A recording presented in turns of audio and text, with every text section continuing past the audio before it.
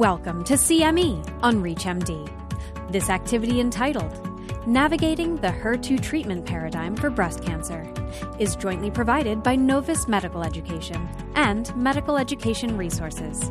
This activity is supported by independent educational grants from Daiichi Sankyo and AstraZeneca. Prior to beginning the activity, please be sure to review the faculty and commercial support disclosure statements as well as the learning objectives.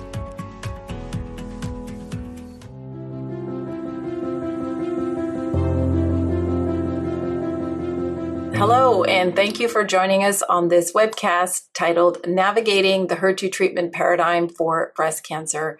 I'm Dr. Shanu Modi. I'm a professor of medicine at Weill Cornell Medical College in New York City and a medical oncologist at Memorial Sloan Kettering Cancer Center.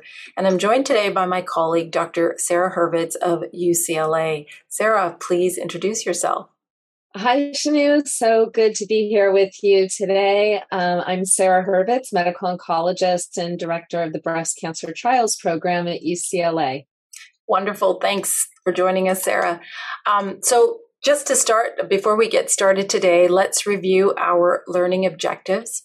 Upon the conclusion of this webcast, participants should be able to distinguish between approved HER2-directed therapies to optimize sequencing throughout the treatment continuum, discuss potential additional indications for recently approved agents used in the treatment of metastatic HER2-positive breast cancer based on the currently available data and ongoing trials, and identify the adverse effects seen with recently approved anti-HER2 therapies and recommend appropriate monitoring and management strategies to optimize therapy.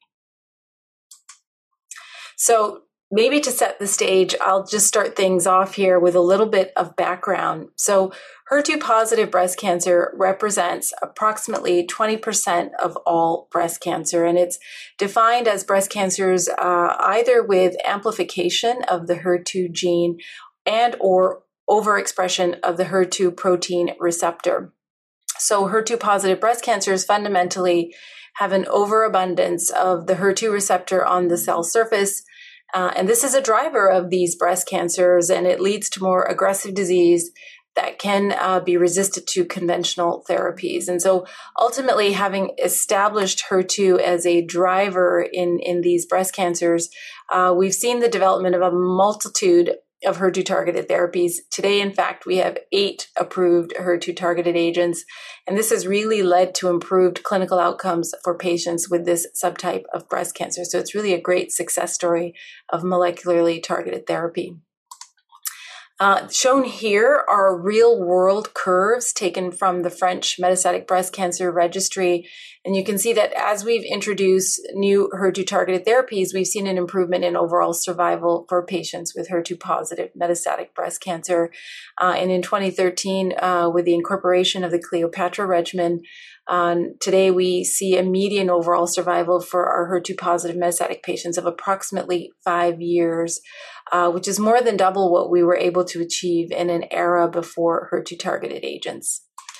So as mentioned, there are about approximately 8 approved HER2-targeted therapies, and we can group these as either monoclonal antibodies or tyrosine kinase inhibitors and antibody drug conjugates. And these all work in different and unique ways and have led to improvements in clinical outcomes for patients with HER2-positive disease. So here is, I think, the most, updated treatment algorithm for patients with HER2-positive metastatic breast cancer. And you'll see in the first-line setting, our preferred regimen is the Cleopatra regimen, which is dual HER2 blockade with trastuzumab plus pertuzumab and a taxane.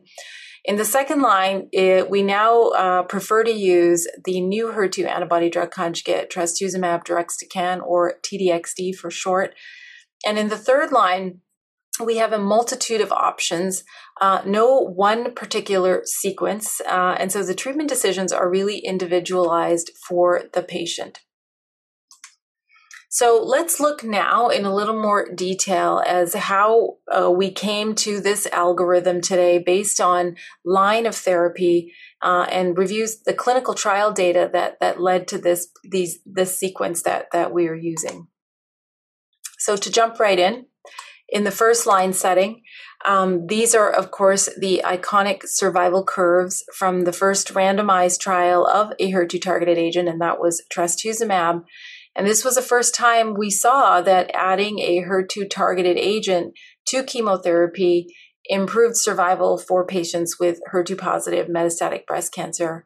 And based on this landmark trial, the combination of taxane plus trastuzumab was really a standard of care for HER2-positive metastatic breast cancer patients for at least a decade.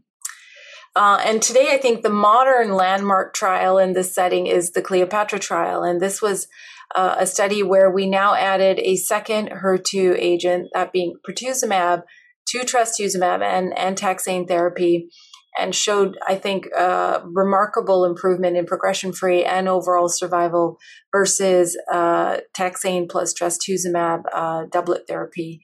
And shown here, the long-term follow-up from the Cleopatra trial, the long-term follow-up curves now with about 100 months of follow-up. And as you can see here, I think there is now a greater number of patients with long-term remissions and a greater number of patients alive today based on the addition of the second HER2-targeted agent. And I think it's pretty clear from these results that we have changed the natural history of HER2-positive metastatic breast cancer with this approach. And this is still our current first-line preferred regimen for HER2-positive metastatic breast cancer. So moving on to the second-line setting, and maybe Sarah, I'll have you take us through the clinical data that have led to the preferred approach in the post-Cleopatra setting. Yeah, sure. Thank you so much. It's great to be talking about this topic because, as you've already highlighted, there have been so many amazing advances in recent years. And now we have a number of new agents, as you highlighted earlier, that have really hit the scene in the last 3 years or so for patients who have disease that's already been treated with a line or two of therapy. And the first of these I'd like to highlight is the data surrounding tucatinib. Tucatinib is a HER2 selective tyrosine kinase inhibitor, distinguished from lapatinib in its relative selectivity for HER2, therefore sparing HER1, which causes a lot of GI toxicity. Trastuzumab deruxtecan was another very recent addition to our armamentarium. This, similar to TDM1, is an antibody drug conjugate, but it differs from TDM1 in the fact that there's more of the cytotoxic payload loaded onto each antibody, and the payload differs in its mechanism of action, being a topoisomerase 1 inhibitor, and it also differs from TDM1 in that trastuzumab deruxtecan has a membrane-permeable cytotoxic payload, allowing that chemo to leave the cancer cell that it's been targeted to and kill neighboring cancer cells that may have lower expression of HER2. The DESTINY-Breast01 clinical trial was a phase 2 single-arm study that showed marked activity of this agent in very heavily pretreated patients, objective response rate of over 60%, median PFS quite long, around 16 months at the initial presentation. And based on these very promising data, the FDA granted accelerated approval of this agent at the end of 2019. The one notable toxicity we'll talk about a little bit later is lung toxicity, so we'll go into that. But this drug was more recently evaluated in a randomized clinical trial called DESTINY-Breast03. It went head-to-head against TDM1. So this is the first randomized trial of two ADCs head-to-head against one another in breast cancer. In this clinical trial, TDXD was given to patients who had previously received trastuzumab and a taxane, so very similar design to Emilia, and again was compared to TDM1. And the results were really quite breathtaking, actually presented at ESMO in 2021, showing a significant improvement in the progression-free survival with a hazard ratio of 0.28 and a p-value with more negative numbers after that 10 to the negative 22nd. So more zeros than I've ever seen in a p-value in my career. And the progression-free survival appeared to be, regardless of different patient subgroups, the response rate was close to 80%. And if you compare these data to the data we saw with Cleopatra in patients who were very naive to prior treatment, these data compare favorably. So it makes me wonder if soon we'll be seeing TDXD beat THP in the frontline setting. We'll have to wait for that trial to mature. So in summary, we have this following approach as of 2022 for treatment for patients with metastatic HER2-positive breast cancer. As you mentioned, as of now, THP is the frontline therapy gold standard. But in the second line, we have a new gold standard, TDXD. For those patients with active CNS disease, tucatinib, trastuzumab, capecitabine is also available, although we are seeing promising activity of TDXD in patients with stable brain mets at baseline. So stay tuned for more data there, because these ADCs may actually cause activity or cause shrinkage of tumors in the brain. In the third line setting and beyond, we don't have good data to tell us how to sequence these agents. We have TDM1 available, trastuzumab, tucatinib, capecitabine available, and a number of other agents, including neratinib, a pan-HER inhibitor with some interesting activity in the brain. Margetuximab is available in combination with chemo, but really seems to work best in those patients with an FC gamma receptor 3 genotype that predicts for benefit from that. And then other data supporting trastuzumab plus lapatinib. And so this brings us to our discussion of activity of these agents in disease that may not be HER2 amplified. And Shanu, can you maybe take us through some recent, very promising and compelling data relating to ADCs in non-HER2 amplified breast cancer?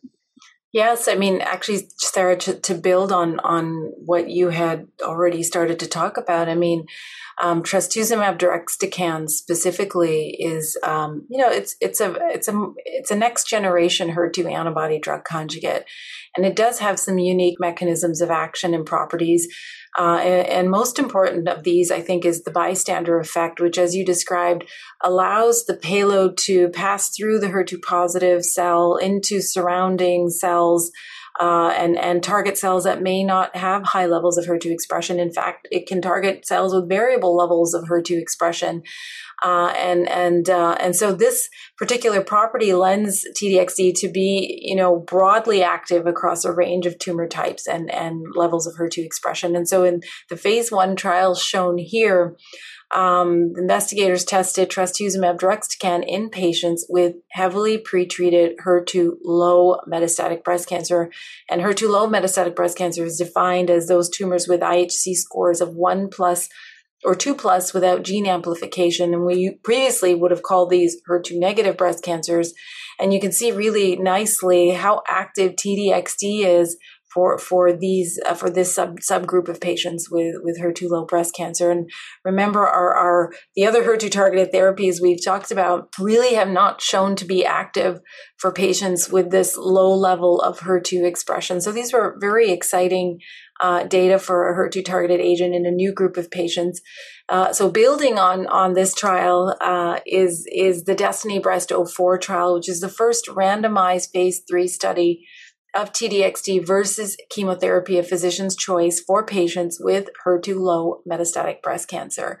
And this was a multi-center study. It was for patients who had HER2 low breast cancer who had previously received at least 1, but not more than 2 lines of chemotherapy in the metastatic setting.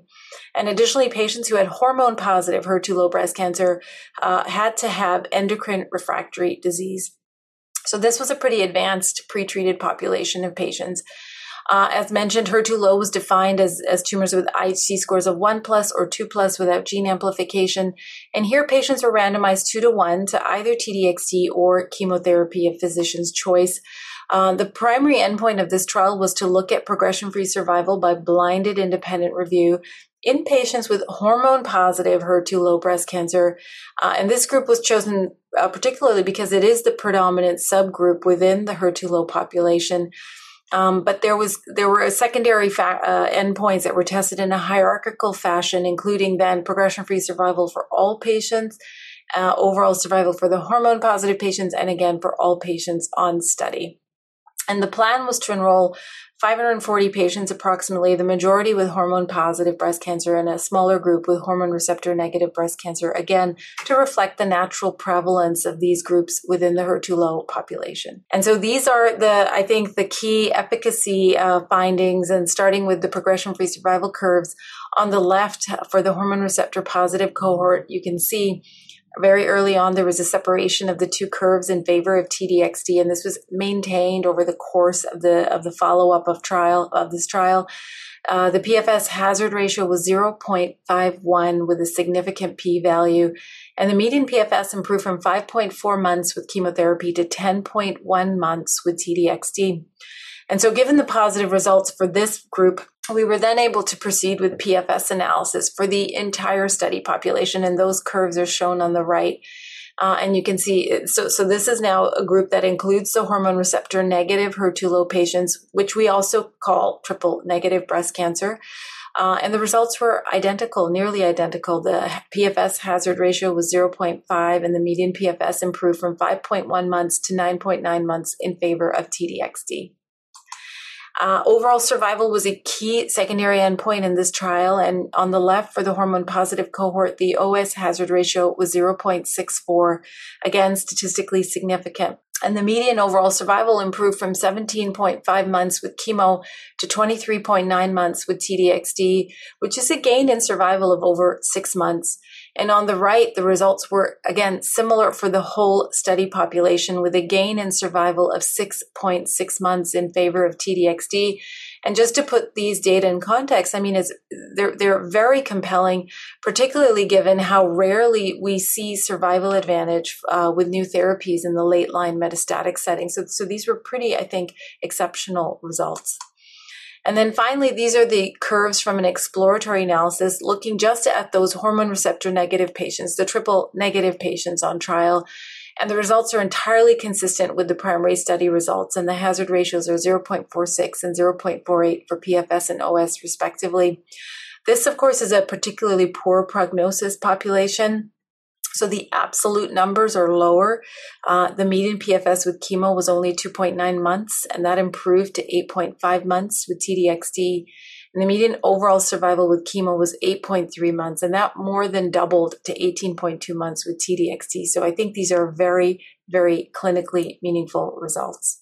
And so I think, based on the DESTINY-4 data, we may see the first HER2 targeted therapy approved for patients, a new population of patients with HER2 low breast cancer and with T-DXd as the standard of care in that setting. And these data will apply to almost 50% of patients with HER2 metastatic breast cancer. So very, I think, important and potentially practice-changing data, and we look forward to the availability of this drug for that setting. So moving on, I mean, look, there are many factors we consider when making treatment decisions for our patients. Efficacy often is foremost. However, the counterpart point to this is safety and toxicity. So let's look at some of the key toxicities that we encounter with the common HER2 targeted therapies today. And so starting with diarrhea, and I want to say this is a common toxicity of a number of HER2 targeted therapies, probably most prominently pertuzumab, one of the monoclonal antibodies, and also our tyrosine kinase inhibitors. We see fairly consistent rates and high rates of diarrhea in all of the HER2 targeted TKIs. It's interesting to point out that the diarrhea in our patients does not correlate with pre-existing GI conditions. So our patients with underlying Crohn's disease or colitis don't have a higher predilection.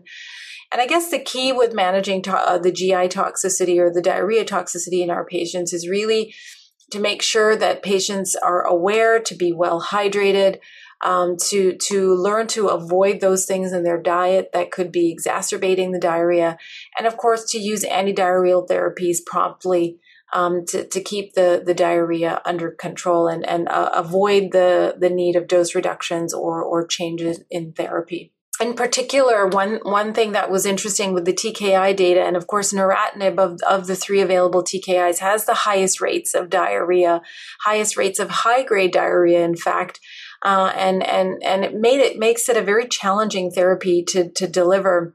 And so investigators did conduct a really interesting trial called the control trial, where they looked at different strategies to mitigate the diarrhea risk from neratinib. And they looked at various different supportive agents besides loperamide, steroids, cholesterol. What they found was most effective was using a gradual dose escalation approach, and that brought the high-grade rates of diarrhea down to the levels that we see in other therapies. So again, now making neratinib a more feasible option to deliver. With regards to cardiac toxicity, and this is either subclinical declines in EF or clinical heart failure, and this is a potential concern with, I think, almost any of the HER2-targeted therapies we deliver. And I think we first recognized this risk with trastuzumab, and thankfully there didn't appear to be any additional or cumulative risk when we added pertuzumab to trastuzumab. And I think the current recommendation really is for patients at baseline to have an EF of at least 55% or 50%, and to monitor these patients regularly while they're on therapy. And if we see declines in EF below 50%, to hold therapy and to optimize cardiac function. And in most cases, we're able to successfully resume. Moving on to infusion reactions, these are potential with ADCs, and monoclonal antibodies, of course. For the majority of these range from mild acute reactions, but occasionally to anaphylaxis. So something to be aware of, especially when you're using a new agent for the first time. Probably an important toxicity to mention is lung toxicity, and this is a particular toxicity of trastuzumab deruxtecan, and we learned this from the early trials of this agent. The lung toxicity ranges from asymptomatic radiographic findings, but can go all the way up to fatal cases of ILD. So a really important thing to be aware of when using this drug. Overall, we see rates of 11 to 15%. This is what we saw in the DESTINY-1 trial, which was a trial of heavily pretreated HER2-positive metastatic breast cancer patients. The onset can be between 4 to 5 months of starting therapy. So it's something you have to be aware of throughout the patient's course on treatment. There are studies that have now looked at identifying risk factors. So this allows us to maybe consider the risk benefit for an individual patient based on these factors. And these include things like having a low baseline oxygen saturation or the presence of other lung comorbidities and low baseline oxygen saturations. There has been a very extensive effort, I think, to educate physicians and patients about this potential risk. And there are guidelines available, so tools for physicians to be able to identify and manage this particular lung toxicity. And these are widely available. And I think the key really is awareness to have a high suspicion for this possible toxicity in patients with respiratory symptoms or with new sort of inflammatory findings on scans. And the first thing is to promptly hold therapy and then launch an investigation into possible etiologies. And if this is lung toxicity, then you want to start steroids early. And I think that's the key to managing this particular lung risk. One of the, I think, key things to mention is that for patients who have asymptomatic or grade 1 findings, if those findings do reverse fully after holding therapy and instituting steroids, there is a potential to re-challenge patients with grade 1 recovered lung toxicity. However, very critical to mention that patients who have any kind of symptomatic or grade 2 or higher lung toxicity really should be permanently discontinued from TDXD therapy. And I think we need to strictly adhere to these guidelines because we've seen that if we do that, we are able to minimize the high-grade events and deliver this important therapy safely to our patients. So Sarah, maybe I'm going to end there and ask you maybe to recap our 2022 approach to the treatment of metastatic HER2-positive breast cancer again. Absolutely. It certainly is quickly evolving, isn't it? We basically have, I think, at my last count, 8 HER2-directed therapies FDA approved for our use in the first-line setting. Standard of care is to use THP, and the second-line new standard is TDXD, with a number of other agents available to us, including tucatinib, capecitabine, trastuzumab, especially for those with active brain metastases. TDM1 remains a therapy that we can use, and we have a number of other agents available as well. And all of these therapies are helping patients live longer. We also have data now supporting one ADC, TDXD, for HER2-low breast cancer. This is a very novel finding and almost immediately practice-changing. And there are going to be a number of ongoing studies evaluating this agent in triple-negative breast cancer and in patients with active brain metastases, so stay tuned. There are a number of adverse events we need to follow and notify patients about and monitor and treat proactively. We have to very carefully monitor patients for interstitial lung disease with TDXD. Most of the time, these are highly treatable as long as we catch them and treat them early. So I think if we have a meeting, you and I again in 2023, the landscape may again be quite altered based on the results from new clinical trials. But I do think it's an exciting time for us all. Thank you, Sarah, for that excellent summary and recap. And to all of you, thank you for joining us. And I hope you found this review of the approach to HER2-positive metastatic breast cancer helpful and informative for your clinical practice. You've been listening to CME on ReachMD. This activity is jointly provided by Novus Medical Education and Medical Education Resources and is supported by independent educational grants from Daiichi Sankyo and AstraZeneca. To receive your free CME credit or to download this activity, go to reachmd.com/CME. Thank you for listening.